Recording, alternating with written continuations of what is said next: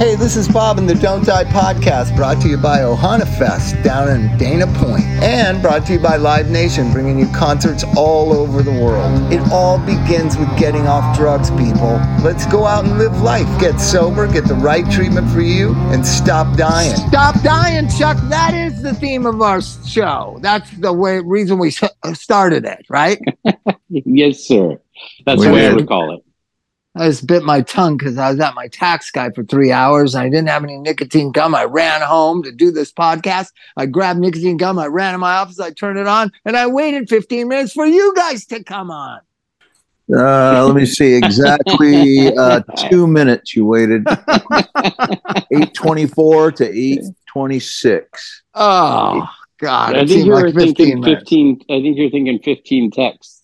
But I like two hours with no nicotine gum. It's like a junkie without heroin. Oh my God. Dude. So let me throw this idea at you because we've drifted far afield from our theme of fentanyl and OxyContin overdose death rates rising. I think that's why we started this podcast. That's not why we do it anymore. We do it because of the Ohana Fest and Eddie Vedder and Smitty and concerts and music all around the world, brought to you by Live Nation. Correct? That's right. I went to a Live Nation show just the other night. My Morning Jacket and Fleet Foxes. And I'm telling you, that's a couple of blasts from the past, huh? My Morning Jacket's great, but let me tell you this. See, you can't do that if you're dead from fentanyl. You can't go to a concert if No, you're dead. good point. You can't. Do they listen? They must listen. In heaven, they're listening in heaven, and they're regretting. They're having regret in heaven, saying, "God damn it! I should know Dean died on fentanyl. I should have been at the My Morning Jacket concert." No shit. Brought to you by Live Nation. Brought to you by Live Nation. So, man, I just can't get over this Ohana Fest. I said it to my wife the other day. We're driving, Ohana Fest is coming up. They got talk about overkill. This is like overkill. I would go just I would just go see the Pretenders and Eddie and Josh. Oh, thank you for my toast. Thank you so much. I'm going to eat it. Okay. Who brought you toast? Who was that? I just 2.5 years old, just talking up a storm.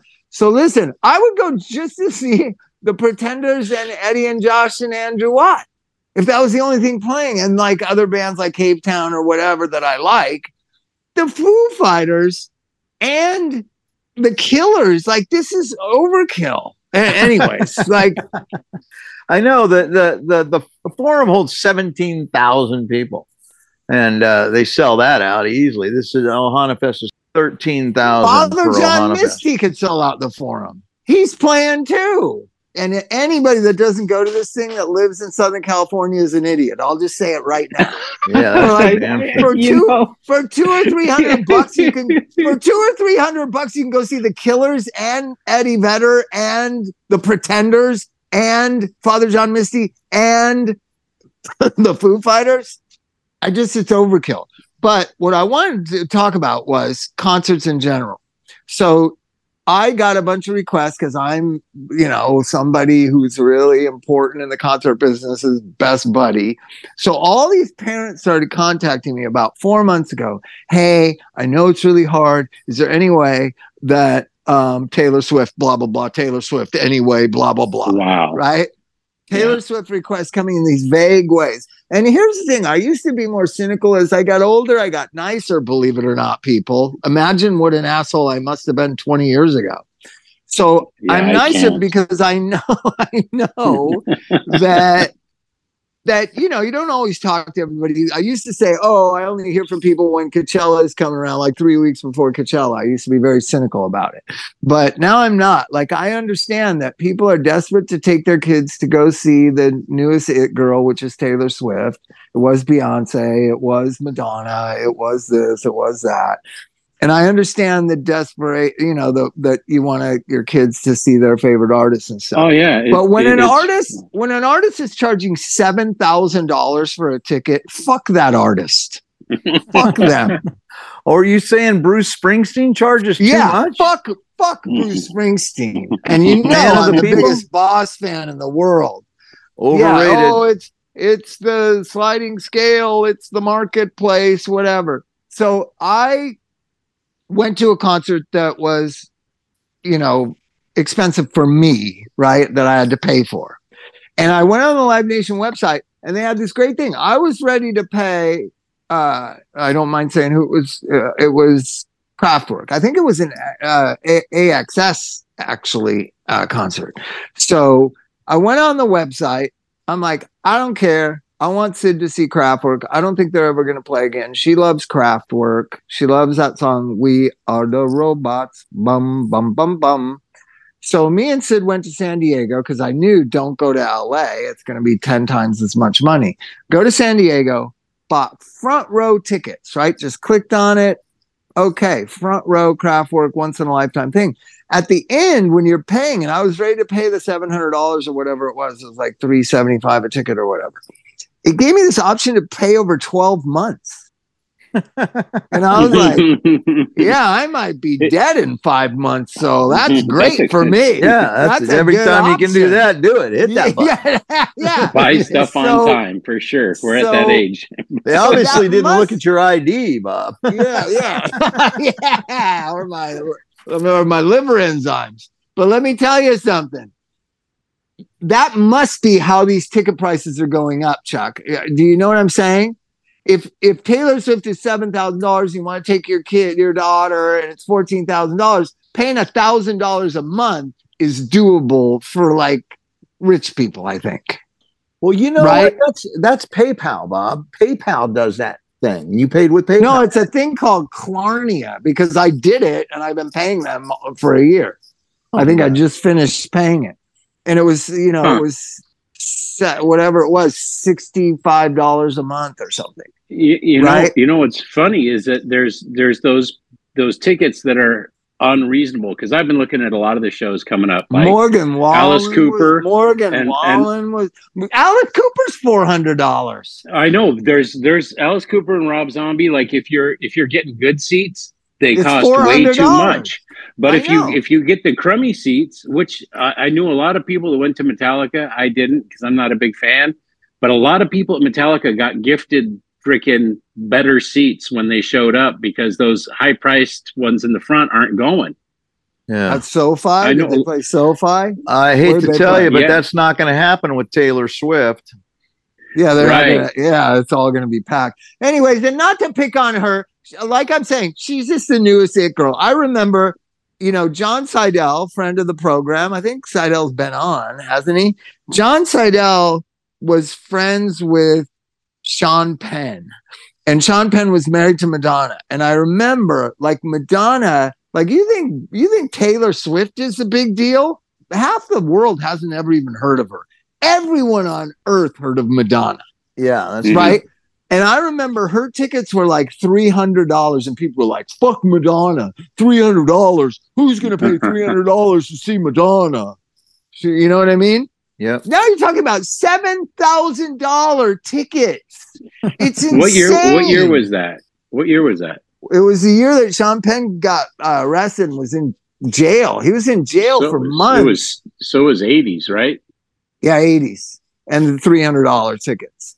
But I mean, that was outrageous. Like $1,200. And so I remember I was going out. I'm not going to say the movie star's daughter that I was going out with, but I was going out with a movie star who's recently passed away like 4 years ago. You're going to say the name. I'm not going to say the name. Come on, say the name. He might have been an easy rider, but I'm not going to say the name. So he's friends with Sean Penn. And he didn't like me at all. He thought his daughter should not be with a drug addict, even though he was a drug addict for 30 years. Like, make sense of that. And so he took my girlfriend at the time, Mike remembers, and he just pulled in front of our house. And I remember watching her walk out to his car to go to the Madonna concert that everyone was talking about, $300 tickets. And she went with her dad, and I sat at home and smoked crack, which is it's better. I know. Which would I prefer? Would I have preferred in 1988 to go see Madonna or smoke crack by myself at home with nobody nagging me? Definitely smoke crack. And the problem is you can't smoke crack at the concert. Sure, you can. That's the problem. Well, nowadays you can. You can do it anywhere you want nowadays. Exactly. But back in the day, you couldn't do it. Though I did smoke crack in the sports arena. What are you bringing me now? Oh, double shot. Thank you so much, Idris. You're the little guy that likes brings you a double shot. Now shut the door. Thank you. So the night I sang the national anthem at the sports arena for the Clippers, that's kind of legendary. I kind of screwed it up. I smoked crack inside the sports arena. They gave me this little room to wait to go do the national anthem or after rehearsal or whatever. I smoked crack in there, and I thought, I'm going to get arrested for sure. But I was so nervous to do the national anthem. I thought getting arrested might be a good thing right now. Then I wouldn't have to sing the song. And crack really does calm your nerves. It does. So, it's known to be soothing. Soothing, smooth. Is there crack anymore? I'm so old. Is there crack? Yep. Can you buy crack? Yeah, but not very many people are doing it. Why? Oh, God, great. Such a great drug. My prediction, Don't Die podcast prediction, crack will make a comeback sometime soon. I mean, it'll ruin your fucking drug career in a fucking month. Well, meth does a pretty good job of that. But anyways, getting back to concerts, everybody should go to this Ohana Fest. I don't see how they can sustain this. Who plays next year? Led Zeppelin and oh, thank you, bud. And more. You got more coming. We need more chocolate in here? Yeah. Okay, I'll get it. Can you give it to Mama, and then I'll deal with it later. Those are chocolate chips going there for the pancakes that we make. I'm just a big fan of chocolate chip pancakes in the morning. Those are very He's nervous. He's nervous because he just saw the container that holds the chocolate chips and it's empty. He's running around like, well, what's going to happen tomorrow? What the fuck? You can see him putting his little things together. But I mean, I don't see how does Queen get back together? What comes next for Ohana? That would be a little tough. This is crazy. Yeah. The Killers, Foo Fighters, Pretenders, Father John Misty. This is crazy. Anyways, everybody's got to go. We're going to be there. But I wanted to talk about this. So I'm also trying to work in television, which is very hard because there's a strike. And somebody proposed to do a TV show about concerts. And so I was thinking, one thing that all us old people do, which my kids are sick of, especially Elvis, who's listening to this podcast. Shout out to Elvis. Hey, Elvis. They hate when we talk about the great concert that we went to. But all old people do it all the time, right? Mm-hmm. I noticed that the new generation, just like we went to Blackpink on Saturday night, the kids have already forgotten they saw it, right? Now kids nowadays, they just forget in 4 days. Sydney wanted something. It was her first day of school today and whatever. She wanted something. And I was like, no. You just saw Blackpink on Saturday night. And she's looked at me in this blank thing what's that got to do with today? Well, that's not all bad, but it isn't a great big event. They are constantly living in the now. They do not live in nostalgia. And I think that goes all the way through to millennials. I don't think millennials have a favorite concert. Their favorite concert is the next concert they're going to go to. Yeah, right. That's true. That's a great observation. I don't think but us old guys. So I thought we could do all we got is nostalgia. I thought we could do a talk show TV show about, musicians' favorite concerts that they either played or that they went to. And so, because I always say, and I don't know if Mike was there, he might have been there, the greatest concert I ever saw that was life-changing, that I went into a room, Chuck, and I was one person, Bobby Forrest from Huntington Beach, and I came out of that room, Bob Forrest. And it was a 2-hour concert, and it was the Clash at the Roxy, and London Calling was about to come out in a week, and they played all of London Calling. It was insane. Darby Crash was there. I remember it was Darby Crash was there. It was his a big posse. Deal. Yeah, it was really the biggest deal. It was, and it was a few nights. Ever. It was a couple of nights. But I went and they opened with London Calling, then they played the second song from London Calling. They played most of the songs off London Calling, and you hadn't really heard it yet. It was just amazing. It was amazing. So these life-changing concerts, I wondered if you guys had life-changing concerts First, Chuck, what's your life-changing concert? If you say Offspring, you might not be on the podcast anymore. I love Noodles, and I do like their shows, dude. You need to see what they're doing now.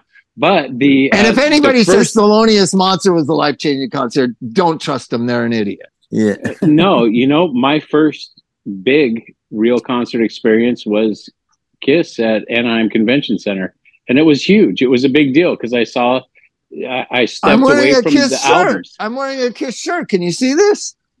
Oh, dude, yeah. I couldn't see it before.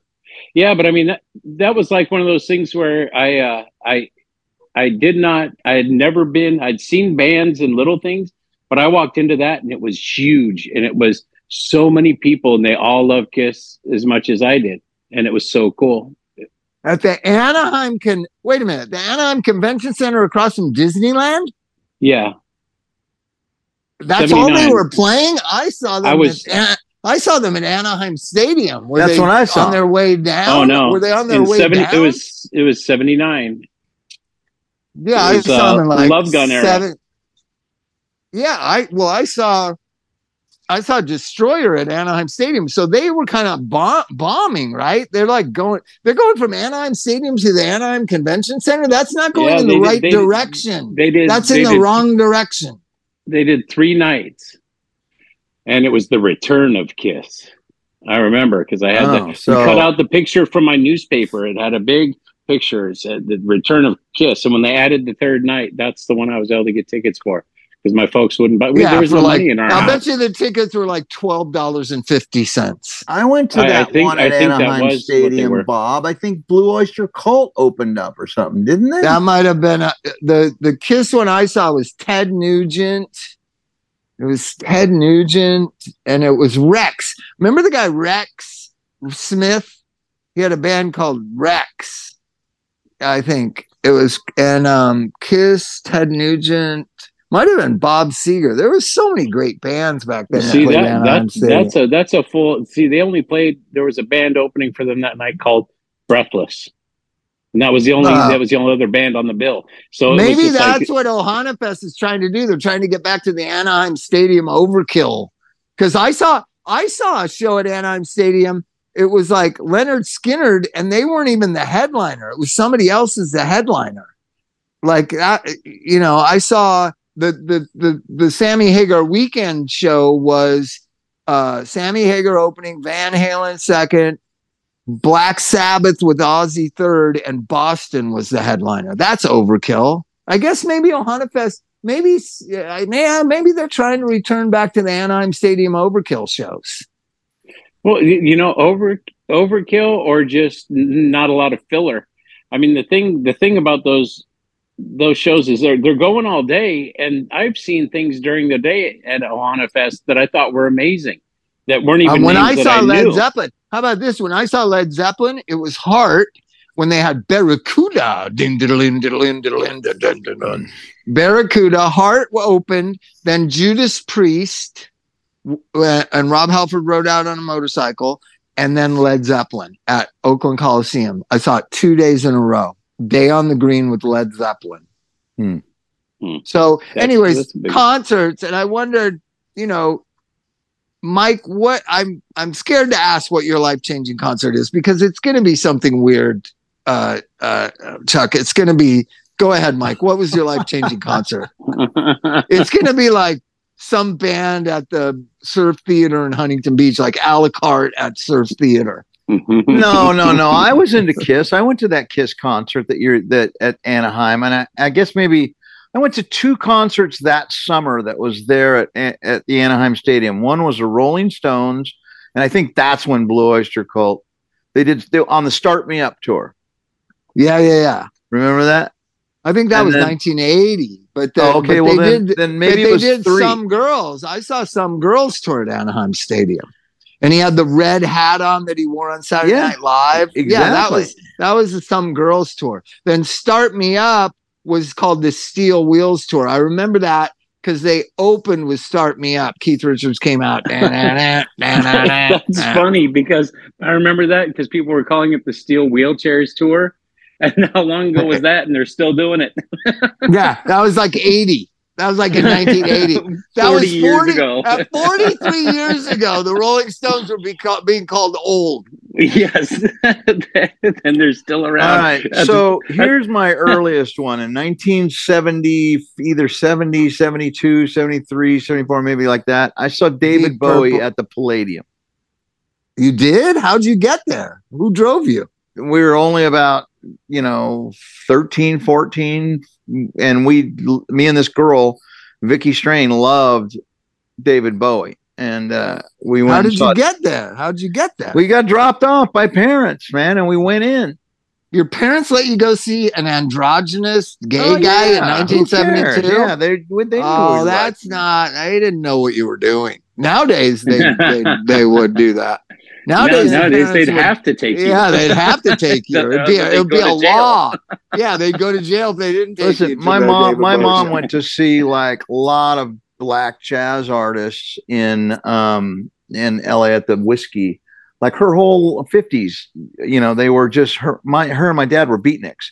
My mom took me to my first concert at 5, and it was Mahalia Jackson at the Long Beach Arena, and we were only like 5 years old, and we were probably one of 20 white people in the crowd. Wow. It's crazy. Yeah, at Long Beach Arena, I used to go to all the time. Me and Keith Morris was going there when he was like 12 years old. There was like Iron Butterfly and Blue Cheer played the Long Beach Arena. Did you know that the Ramones played with Black Sabbath? The Ramones played with Black Sabbath. I remember that. I went to that. I saw Richie Blackmore's Rainbow with Van Halen opening at Long Beach Arena. Does the Long Beach Arena still exist? It does, but it doesn't have concerts in the arena part. It has dance stuff, and then all the rock bands are over in the terrace. So, anyways, the thing was that I noticed with my kids, and so we're standing in line going into Dodger Stadium for Blackpink, and Sydney started this conversation. K-pop people are very friendly, and this couple is saying, "Oh, is this your first time you're seeing Blackpink?" And she just looked at him and said, "No, it's my fourth time." Fourth time. She's 7 years old. She's seen Blackpink, her favorite band, her second favorite band, 4 times. And Elvis admitted, because I didn't think Elvis wanted to go. I was like, "Are you sure you want to go to this thing?" And he's like, "Yeah, I like Blackpink, Dad." Because I thought he just goes because Sid goes, right? Right. No, he likes Blackpink. And then I had this epiphany with the back-to-back Saturday night Blackpink and Monday night My Morning Jacket and Fleet Foxes. Rock and roll needs to start taking some cues from pop music. It really does. Because it's boring as shit. If you go to K-pop shows or pop shows, it's like, oh my God, it's another oh my God moment, because they have the lights and they make it just so crazy. And rock musicians think that we should be blown away by their exceptional musicianship, right? Yeah. Nobody really cares about musicianship anymore. And I was looking at the guitar player in My Morning Jacket, and he's good. But then in my mind, I always compare things to Frusciante and Josh. And, it's just like, it's like, 1A and 1AB. And like that kid's not as good as Josh and John. He's just not. And so if you're going to impress us with your guitar solos, it'd be better if you had some dancers too. Those because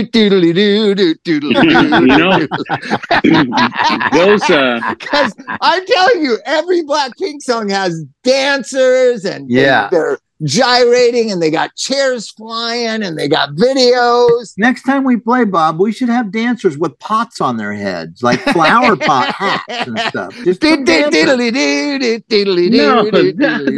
that was Love and Rockets, the flower pot man. Oh, but then I noticed another thing in the comparison. Understand, My Morning Jacket is probably one of my 10 favorite bands, right? The last 10 years. But I saw the fragility of rock music, why rock music is falling and sliding away, right? Where it's not a social, it's not important to young people, rock music. It's not. So why is it that pop music, Taylor Swift, Blackpink, Pink, why are all these pop stars dominating the culture? It's because rock music fails to evolve. It really does fail to evolve. When I was watching My Morning Jacket, it could be just like when I saw the band without Robbie Robertson at the Golden Bear. It could be the same as seeing Van Halen, at Anaheim Stadium. It's all the same. It's the same. Rock music has not evolved, and pop music has. And that's what I'm saying? That's why Beck was so cool. The visuals he's got on this tour, I just saw him a month ago. Yeah, that was great. He is one that puts on a show. Gets it. He gets it. Well, Flea says it too, like, because, not that the Chili Peppers are Rolling Stone level age, but they are, my age. And Flea gets so exhausted after the show, and I was sitting there with him in San Diego, like this, like 4 years ago. I said, you don't have to do that. Hour and a half of jumping around every second, rolling over, doing handstands. I don't think you have to do that. I said, I don't think you have to do that anymore, because he's so exhausted. He sits in this silver blanket and he just sits there like no energy, like trying to reconstitute himself. And I said, I don't think you have to do that anymore. And he said, Bobby, I have to. What are you doing, Sid? Oh my gosh. What is that? Oh, my chicken. Thank you. Oh, so I said, thank you, Sydney. Well, we had dinner was going and I had to do this. So let me tell you what he said. He said, Bobby, at every concert, there's some amount of the kids out there that came to see Flea be Flea. And I'm not going to disappoint them. Yeah, that's true. Right? Yeah. And exactly. I thought, man, other rock bands need to care like that. Yeah. Mm-hmm. They need to put on a show. Stop all this stuff, shoegazing. It's not shoegazing. It's just like, I'm going to walk to the front and do my solo. Okay, I'm going to sing, this very heavy part. Like, it's just playing the songs is not enough anymore. Not when you're up against Taylor Swift. It's not. Rock music is going to fall away by the wayside. I'm telling you. And you brought up Offspring, but like the last time we saw them was just like a month and it was the same week as Beck, same week as Ziggy Marley, same week as Trombone Shorty. We had a busy week, but before the show, there's a big like pre-show countdown thing, and there's the blimp going around, and there's all this. There was a multimedia event, and it was they took it to the next level. I think because you have to do that. Rock bands have to do that.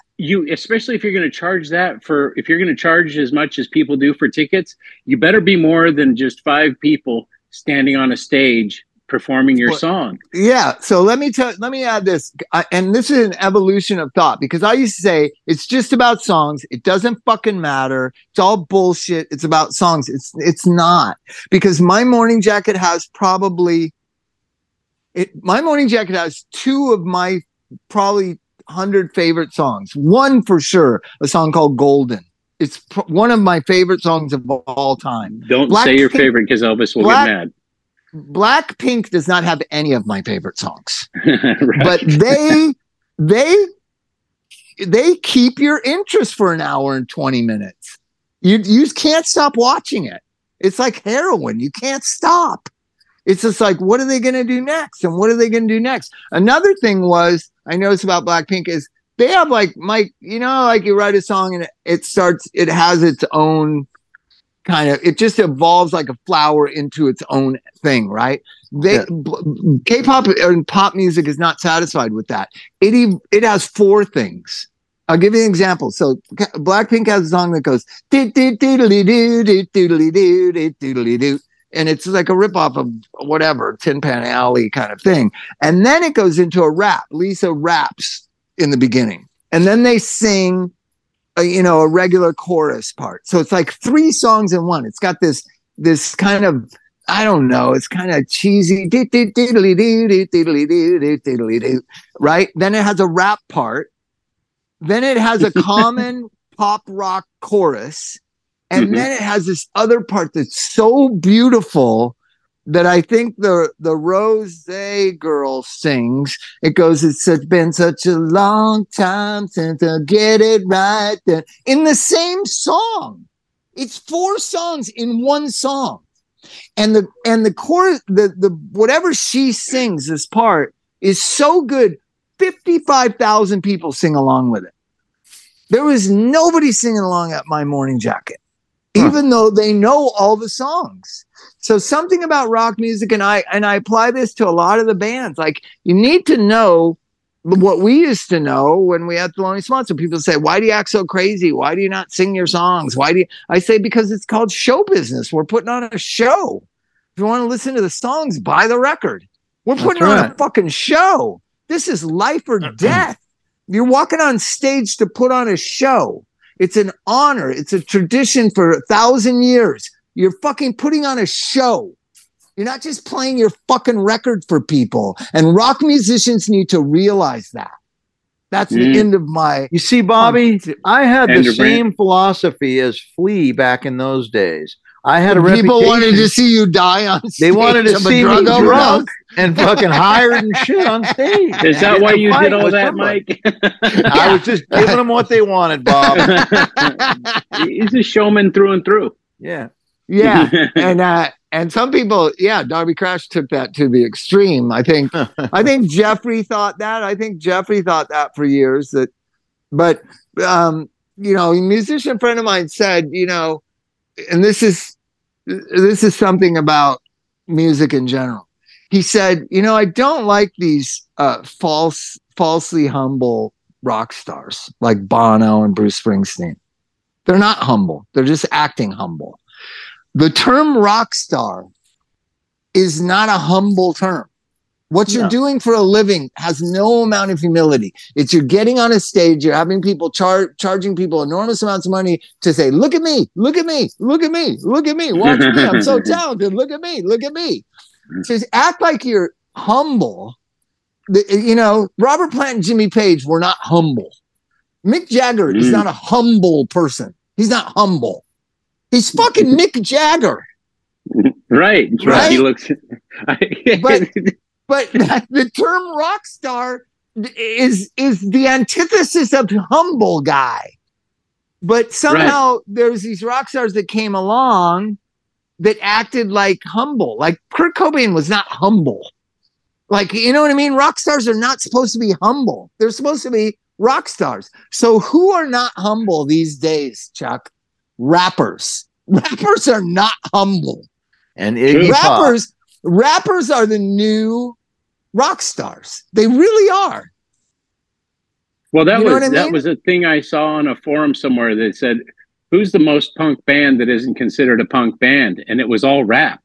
People were going, these guys don't give a fuck. These guys say what they think. Oh, I can tell you. They shoot from the hip, and they've got attitude, and they've got enemies, and they don't care. I had Eazy-E's record, and I knew about the NWA record, that it was coming out, and we were on tour, and it was coming out on a Tuesday, like records used to come out, and I was like, I have to get this NWA CD, right? And I went to a record store when we were on the road somewhere in the Midwest, and I got it, and I played it in my CD player in the hotel, and I was like, and I made everyone listen. Come in my room, you got to hear this. This is the most punk rock thing since the Sex Pistols. This is by far. NWA, Straight Outta Compton, was by far the most punk rock thing that had happened since the Sex Pistols. Yeah. And no one saw it. They were like, no. Because everyone was locked in. Because punk had a costume and a sound. Costume it doesn't but it's not supposed to have a costume or a sound. That's not the point of it. And let's figure out the evolution of where the punk rock sound comes from, because I think Southern California plays a big role in it. To me, the most definitive, coolest punk rock sound is not the Sex Pistols, actually. It's the Ramones, right? How come no bands sound like the Ramones? They all sound like Bad Religion. They don't sound like the Ramones. Because Mike and I had the luxury of going on the Warped Tour one summer and hearing 100 punk rock bands every day for weeks and weeks. And I'm telling you, there was no part of the Ramones in those bands. It was all Bad Religion or SoCal punk. You understand what I'm saying? Yeah. How did it go from the definitive sound of punk rock is Blitzkrieg Bop to me? That's that. You say, what is punk rock? Blitzkrieg Bop. How come what became known clicheically and in the mainstream world as punk rock sounds like Bad Religion? Why is that? I don't know, but I don't like it. I have no idea. You know what I'm talking about, Mike, right? Exactly. I do know what you're talking about. How did it become that? I think Bad Religion did some great work, but everybody that tried to be them, it's just like anytime something breaks that's great, everybody tries to be them. But I think with the Ramones, they were doing things to the best of their ability, and that's what I liked about it. There were no leads. The songs were short. But what is the definitive thing? You guys are going by the music. I go by the singing. Joey Ramone sang. Greg Griffin, whatever his name is, doesn't sing. He talk sings. Keith doesn't sing. He talk sings. Yeah. Right? Joey Ramone was singing. SoCal punks were not singing. They were talk singing. Do you understand what I'm saying? I'm not criticizing it. There's great talk singers. Keith's one of the greatest talk singers that ever lived, right? I'm about to have a nervous breakdown. That's a talking cadence. You can tell, yeah. They have definitive voices. Like, the Orange County sound, really, to me, I think the Crowd is one of the most original sounding bands I've ever heard out of punk rock, ever. And also the Adolescents. The Adolescents and the Crowd and and like you said, so you're just saying the Beach Boulevard album is what you're saying. Well, no, it had Rick on it. I don't think that's Rick almost really fit the bill. That's my favorite song on that record. I just got back from the meat house. I don't think it really fits the bill, but I think that was put on because Posh Boy was friends with Rick, and he felt like Posh Boy. I wonder if he's still alive. Yeah, he is. He lives in England. He is. Yep. Oh, does he? Wow. Yep. I used to hang out with Posh Boy and Rodney Bingenheimer at Tiny Naylor's on the corner of La Brea and Sunset. I was like 18 years old, and I felt like I was amongst royalty. Yeah. Right. And then I'd go talk to like John Curry, John Curry was in the Crowd too. No, he's Flyboys and Flyboys. Right. Yeah. Pre-Crowd. Yeah, that's one of my favorite OC punk songs. Like a serenade in the sky, and the girls all wonder why. Like a serenade. Now that's a Ramones melody, Chuck.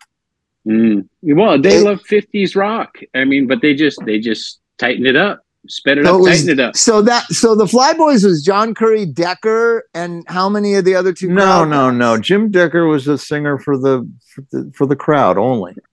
Who was the singer of Flyboys? He didn't do anything in Flyboys because every once in a while, Jim K, even when we're just messing around, we do the Flyboys theme. Oh, you know what? I'm not entirely sure, but I thought he, I don't have my computer. I'm sitting on the couch because I'm beat, so I don't have my. I thought Jim Decker was in the Flyboys. I thought for some reason I'm thinking he was. I thought he was.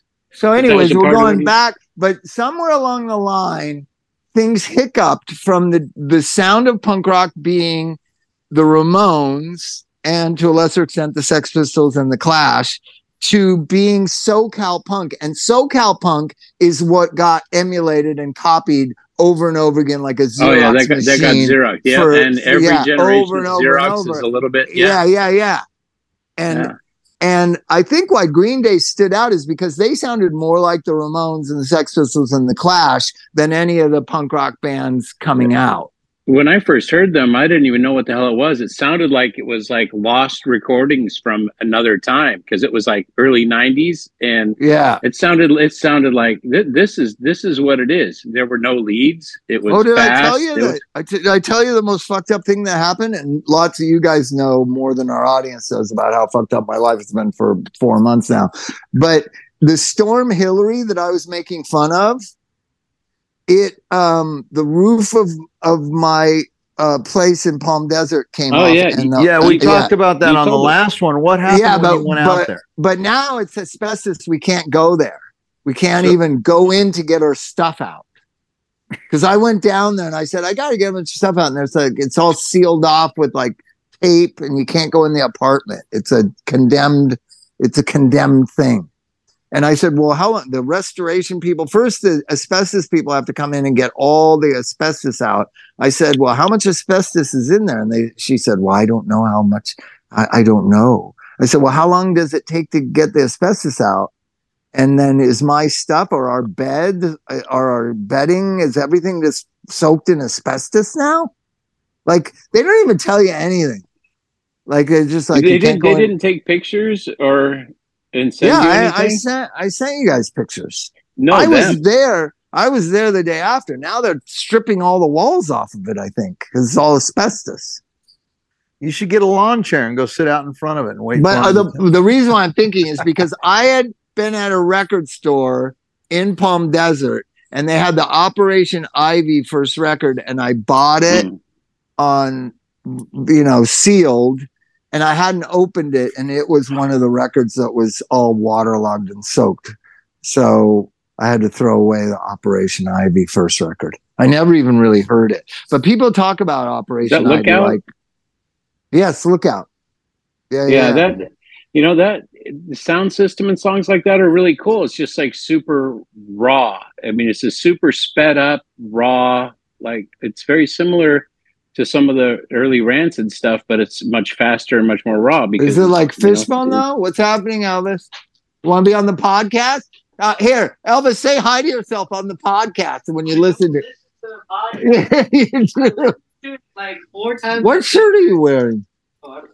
Egypt. I listened to it like 4 times in 5th grade, and every time you're like, have you listened to all the episodes yet? You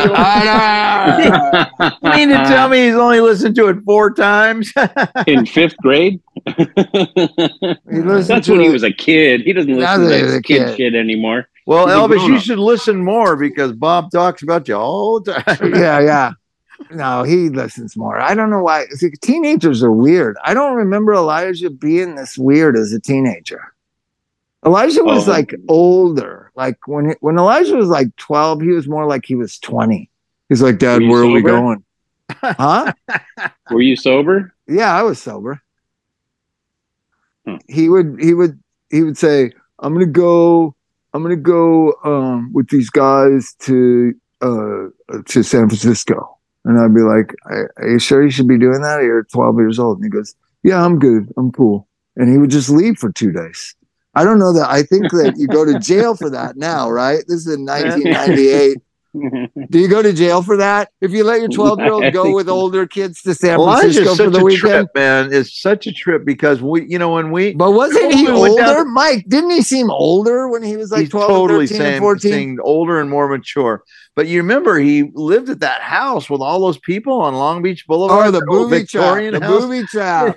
There was like 7-9 people living there. It was like insane. I told the story, cool. Right? I told the crazy story with one kid OD'd, and then Colleen, Elijah's mom, called me and said, you got to get over there. And I was like, to the booby trap? And she's like, yeah, they're getting drunk. They're going to go beat up the person who sold Brent the drugs. And I was like, why is this my job? It sounds like they've got it under control. No, like that's a solution. So I had to, no, Chuck, you're a drug counselor. So I go over there. Elijah's drunk. Like 2 of his buddies are drunk. Some of the girls are drunk. They're just sitting in the living room and they know the guy's name who sold the heroin to the kid who died, and they're going to go kick his ass. And I ran basically a group with drunk booby trap livers, convincing them that the better thing to do would be to mourn the loss and process their feelings about losing their best friend and stuff like that, than go beat someone up. And they didn't go beat him up. I felt very proud of that. I did a group with a bunch of drunk kids at the booby trap. That's the right way. I do love the calls though. I do love the, hey, I need you to go fix this. And it's just like, there's like we have superpowers. Yeah, but you gotta, but you did. Yeah. You fixed it. Drug counselors do know things that other normal people don't know how to handle, right? Another time I go there to pick him up one time, and he's like, they all had deadbolts on their locks. They would like lock themselves in their rooms. That place was a trip, the booby trap. So I'm knocking on Elijah's door, and he's got a bolt locked on the inside, and he's not waking up. So I'm sitting in the, I don't know if you remember, Mike, have you ever been there? the living room was like a concert hall. They had a PA in it and everything. I'm sitting in there and this kid walks from downstairs. It's like 9 a.m. He walks into the kitchen and gets a beer and cracks it and is drinking it and says, "Hello, Mr. Forrest." And I said, "You know, Good morning." I said, it's 9 a.m. And he just, "Hello, Mr. Forrest." Yeah. Well, that's when you need it the most. But when you're a drug counselor, you don't know if you're acting like you're permitting that. You feel obligated to say something. And I said, "Chuck, what would you have done in that moment?" I said, "It's 9 a.m. That's all I said. I didn't say anything negative, like you're an alcoholic, but it is 9 a.m. Yeah, you might want to look at that. That's something you might want to take a look at. I wonder how many kids that lived at the booby trap ended up in AA. I know my son did. How many kids that lived there ended up in 12-step rooms? Well, all of them? If all of them were the 1 in 10, so either they got sober. I don't know how many. I knew a lot of people that cleaned up around 22, 23. Did you ever hear of Elijah got cleaned up when he's 32, 33. What did you ever hear of this place called the Booby Trap, Chuck? No, I knew of a band called Booby Trap, but not a home. Yeah, it was a home. It was like 9 kids lived in it in padlocked bedrooms and closets. Some of them had closets subletted out. So you'd rent a room, but it had a big closet, so they'd sublet the closet. It sounds like a cool place to base a movie or a TV show on. Oh yeah, that might be a thing. But yeah, that booby trap. I think they had real concerts there, right, Mike? Like touring bands played there. I don't know. I thought they just had party stuff. So getting back to Elvis, he's doing that thing now. Don't pull up in front of the school. That's when you know they're a teenager. Like it just happened like 3 weeks ago because he's going to this new school he loves and he's got his whole thing going on. Sweatshirts and hoodies are very big right now, Chuck in Pomona. I don't know if it's popular in Huntington. Hoodies are big in Pomona. Yeah, it doesn't matter how fucking hot. It's been 100 degrees. He's got that fucking hoodie on. So the kids are sweating for fashion already, huh? So about 3 weeks ago, I'm pulling up. We're a little bit late. I tried to get there early. We're pulling up. It's a little bit late, and there's a long drop-off line. And I just turned left on 2nd Street, and I said, "You can get out here." And the next day, he said, "Yeah, do that thing you did yesterday." So that, and now it's the routine. Like I'm not pulling up to the school. I'm turning on the street before. I'm pulling up so that you can't see him get out of a car. And he's ascending into the school with his hair, his hoodie, and his backpack. His backpack has a stereo in it. Remember, I told you guys. And the teachers are so cool at his school. They hook up their Bluetooth to it and play music in the classroom through Elvis's backpack.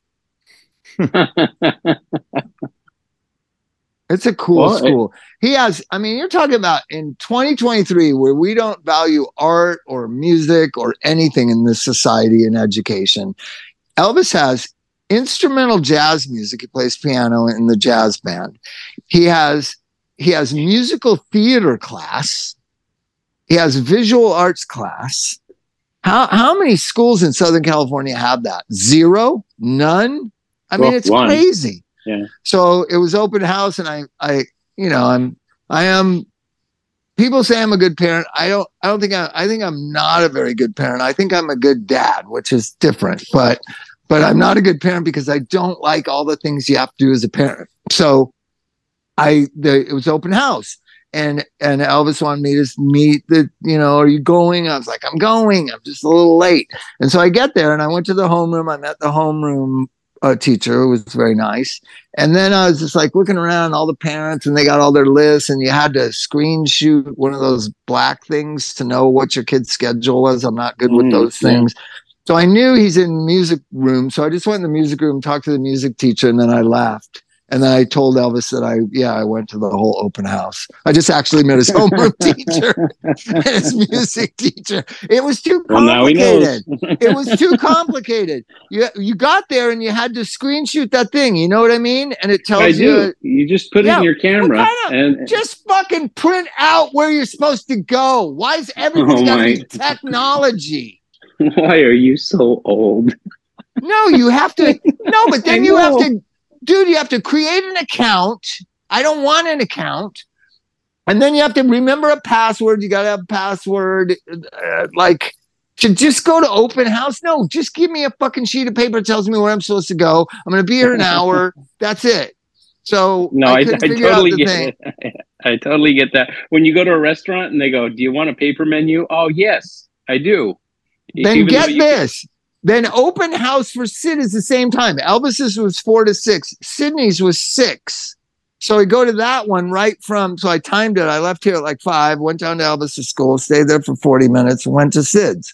I got there a little late to Sid's. They're all going around the class, and the parents are all saying what they did this summer. And I was like, should I really tell them what I did this summer? Holy shit. You really want to hear about drugs and DCFS and tax guys? I felt like they needed a dose of reality. Like it took so long to get to me. I was like, am I going to do it? Yeah, I'm going to do it. And then I pushed out at the end and just said, oh, whatever. It's great to be here. School, da, da, da. But I mean, like, I've never lived in the suburbs like this. Like people really do think that other people are interested in what they did this summer. It's fucking weird. Like, well, I'm from Hollywood. Nobody cares about anything. You open your mouth, they're like, shut up. Get the fuck out of here. Like that. You know what I mean? They would never, at a Hollywood school, they would never ask you, so how was your summer at open house? They're just like, get in, get out. I remember when Elijah was in school, they didn't give a fuck what we did this summer. They're like, here's your bus pass, like that's it. It's just mechanics of education. Not like, can everybody share what they did this summer? Like, oh God. Oh my God. Yeah, that's painstaking. I don't. Did they do that in Huntington Beach? Like share their summer at the open house? No, but at the open house, special education, it's a little different. We have more communication with the teachers on a regular basis. Bob, that's grammar school, though. That's not like high school. Yeah. That's Elvis doesn't have to do that, but probably Sydney, right? Yeah, they wanted to know what the summer was like.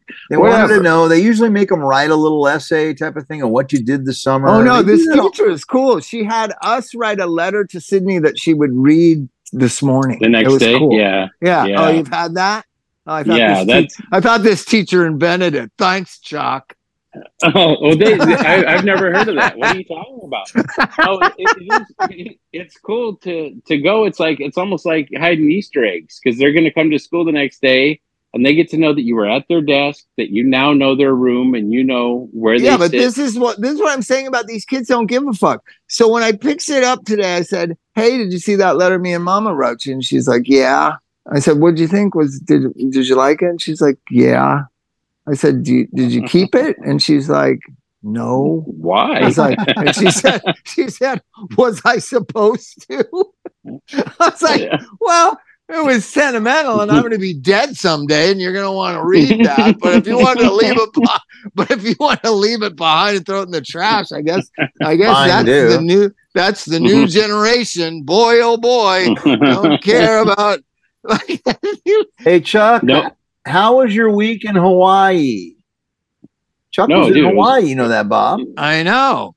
That's why I'm spent, man. It was fantastic. We did the hell out of Kauai this time. We didn't sit still.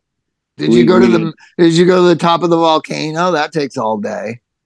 We went up country with my Hiawana. What is it called? Hiawana. Huawatha. You were on Kauai. You were on Kauai. Yeah. Yeah. There's a big mountain there. It's like you're supposed to climb to the top of it. Oh no. We went up probably 1,000. No, Bob, you're thinking of Maui because Maui has Haleakala.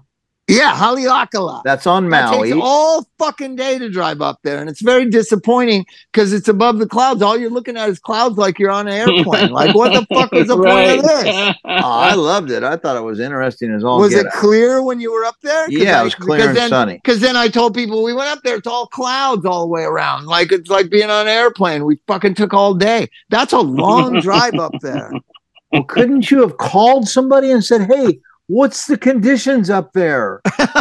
Well, not there because I'm sure it's on an app. I could have gotten an app and I would have known. Right. God damn these apps. How many apps do you think there are in the world in existence, Chuck? 10 million? 10 million, I'll bet. I bet you there's 10 million apps. There's an app for open house at Elvis's middle school. Yeah. You know what one of my favorite apps is? If you go across country, they got an app that'll talk about the history of the whole while you're driving. It'll be over your radio and you'll be like, now over to your left, because they got GPS. They know exactly where you are. Over to your left, that mountain range was originally inhabited by the blah, blah, blah Indians. See, that sounds like a good app that I'd want to get, but that sucks you into the app world. Mm-hmm. And then you're looking for other apps. I'm just anti-app. I'm anti-app. Yeah, the only thing we used was, driving guidance, because every highway on Kauai starts with a 5, and you gotta go. I realize I can tell a story that is kind of telling about our family, that because Chrissy has never listened to this podcast. So Chrissy keeps talking before we go there about this beautiful lavender farm. Right? Oh, we got to go to the lavender farm. No, the lavender farm. Talk about it for months beforehand. It's on the schedule of things. We're going to that region to go to the yoga retreat. It's the lavender farms there. And we go to the lavender farm. It was the boringest fucking place we ever been to. And Chrissy herself said, yeah, this is kind of boring. I don't know what I thought. Because she had gone there as like a 10-year-old and it was exciting. Yeah. Right? Yeah, that was the adventure. That's, when you're 10, you're on an adventure and something's new. The lavender farm. Did you guys go to the lavender farm, Chuck? No, this is our third time to Kauai together, me and Amy. And we're going to do a different island. I won't do Oahu ever again, but we need to do it again. But a different island. We've really run out of things to see and do. Although it's super relaxing. I don't think people are staying away from Maui, but they should be going over there and spending their money, because only a small part of Maui burned. It's over on the Lahaina side. There's a whole state park that's completely Doesn't Willie Nelson? There's like Ohana.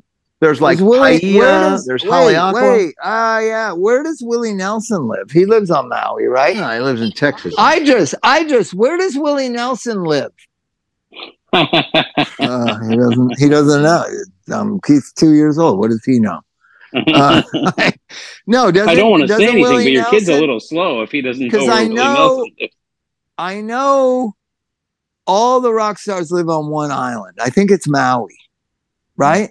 I don't know. A lot of them do. It's the best of both worlds. It's still kind of gardeny, but it's not Oahu and Waikiki and Honolulu and all that. And it's got an airport. So does Kauai. I went to the one that the Lakers used to do their spring training at, whatever island that was. I think we went to 2 islands. I don't know. I hated every minute of it myself. God damn, Bob. I did. The only good part was Elvis went out on a raft and he got caught in the current and he started to go further and further away. And I watched him. No, because he was a very scared kid. And I watched him work his way back, and we were coaching him, and I was swimming out to him, and I watched him. There it is. Elvis, remember when you got thrown out to sea in Hawaii? I didn't get torn. I was just swimming, and then 2 guys were like, "Hey, your dad is saying you're going to die." Did you hear that? Yeah. Yep. He's claiming that there was no danger. I was frantic myself. He's like 5 years old. He's out in the middle of the ocean going away from the shore, Chuck. How would you feel? Oh, no, I know. All right, shut the door. All right, let's get out of here because Chuck's got to get to sleep. No, we got to do another podcast. We gotta get the Ohana Fest. I don't think Chuck can make it. Listen, Ohana Fest is gonna bomb unless we start promoting it. They've got hardly anybody playing. They got only the Foo Fighters, the Pretenders, Eddie Vedder, the Killers. The Killers can play SoFi Stadium probably. What the hell are they doing? I don't know, but I can't wait to see it. You know what? It's the Pretenders' only U.S. concert too. Do we know if Johnny Marr is going to play with her? I have no idea. She is the most amazing. What about an icon? There are certain rock stars that can pull it off without doing a bunch of flower pots. Yeah, she is one. Liam Gallagher is another. Liam Gallagher is probably the greatest rock star on earth, right? The greatest living rock star, Liam Gallagher. And he doesn't pretend to be humble. He does not. There is not any humility. I think humility is a negative term to him. I think if somebody said, "Hey, Liam, you're really humble," he would punch them in the face. Yeah, I think that would be the response. Yeah. All right. All right, so Mike. Go to sleep, Chuck. You went to Hawaii. You're tired. Yeah. Well, you know what? We got in at like 10 o'clock, and then it was like another hour before we got to our car because the way LAX is a mess right now. And then it was near 1 o'clock when we got home. It's not a mess if you park in the right across parking that's $60 a day. I always do that. I know. We park and get shuttled in. Well, no, Chuck. You're just too honest a person, Chuck. So what I do, I'm just gonna. This is the last tip, Mike, and then we can go. Okay. So what you do is you park right next to your terminal in the $60 a day parking. Then what you do is you go put your luggage up into your car. You go back to where people are pulling in. And when they're pulling in, you find somebody cool looking like us or like knows what's up or junkie or, like a total, you look for somebody that's a little bit mischievous. And they're pulling in and they're about to get their ticket. And you say, "Hey, can I give you $20 for that ticket?" I'm telling you. And then you pull right out and you don't pay anything. I'm sorry, Eric Garcetti, that I gave away the secret of parking at LAX, but that's the way you do it. Because what the person has to do is just pull forward a little bit and then back out. I coach them on what to do. Then they back out into the street a little bit, and then it goes down, and then they pull up and get their ticket, and they made $20, and I got parking for free. Is that wrong to do in sobriety? Is that wrong? You put the ticket on your car and then you park. You put the ticket on your car and then you park for 3 days? No. You get it when you come back. You come back, you act like you just pulled in. You made a mistake. Oh, I don't want to park here. I always say, "Where's lot A? I don't want to be here. Where's lot A?" And they just take the ticket and raise the thing. Oh, okay. See, Chuck parked in lot A and couldn't get out there for an hour. Hey, you know what the best thing is, Bob? Is get a ride from a friend. That's what I always say. Yeah, I live in Claremont. I don't have any friend that loves me that much. When you live in Long Beach, it's like 15 minutes. Yeah, you can find somebody. Well, I fly out of Long Beach Airport. It's great. Oh, yeah. Long Beach is a nice airport. So is Burbank for that. Yeah, Burbank's great too. I did the dumbest thing because it was cheaper. Fly out of Ontario to Florida, but the cheaper flight coming back was to LAX, and I figured I could figure this all out. It was a fucking disaster. It was wrong because my car was at Ontario. And we came to LAX. It was wrong. It was dumb. It was dumb. Yeah. All right, good night, everybody. Let's sign off. Good night, guys. Thank you very much, everybody. It's been such a long time since you get it right. Bye-bye. Bye. All right. Bye, guys. See you, Chuck. Bye, See Bob. you next week.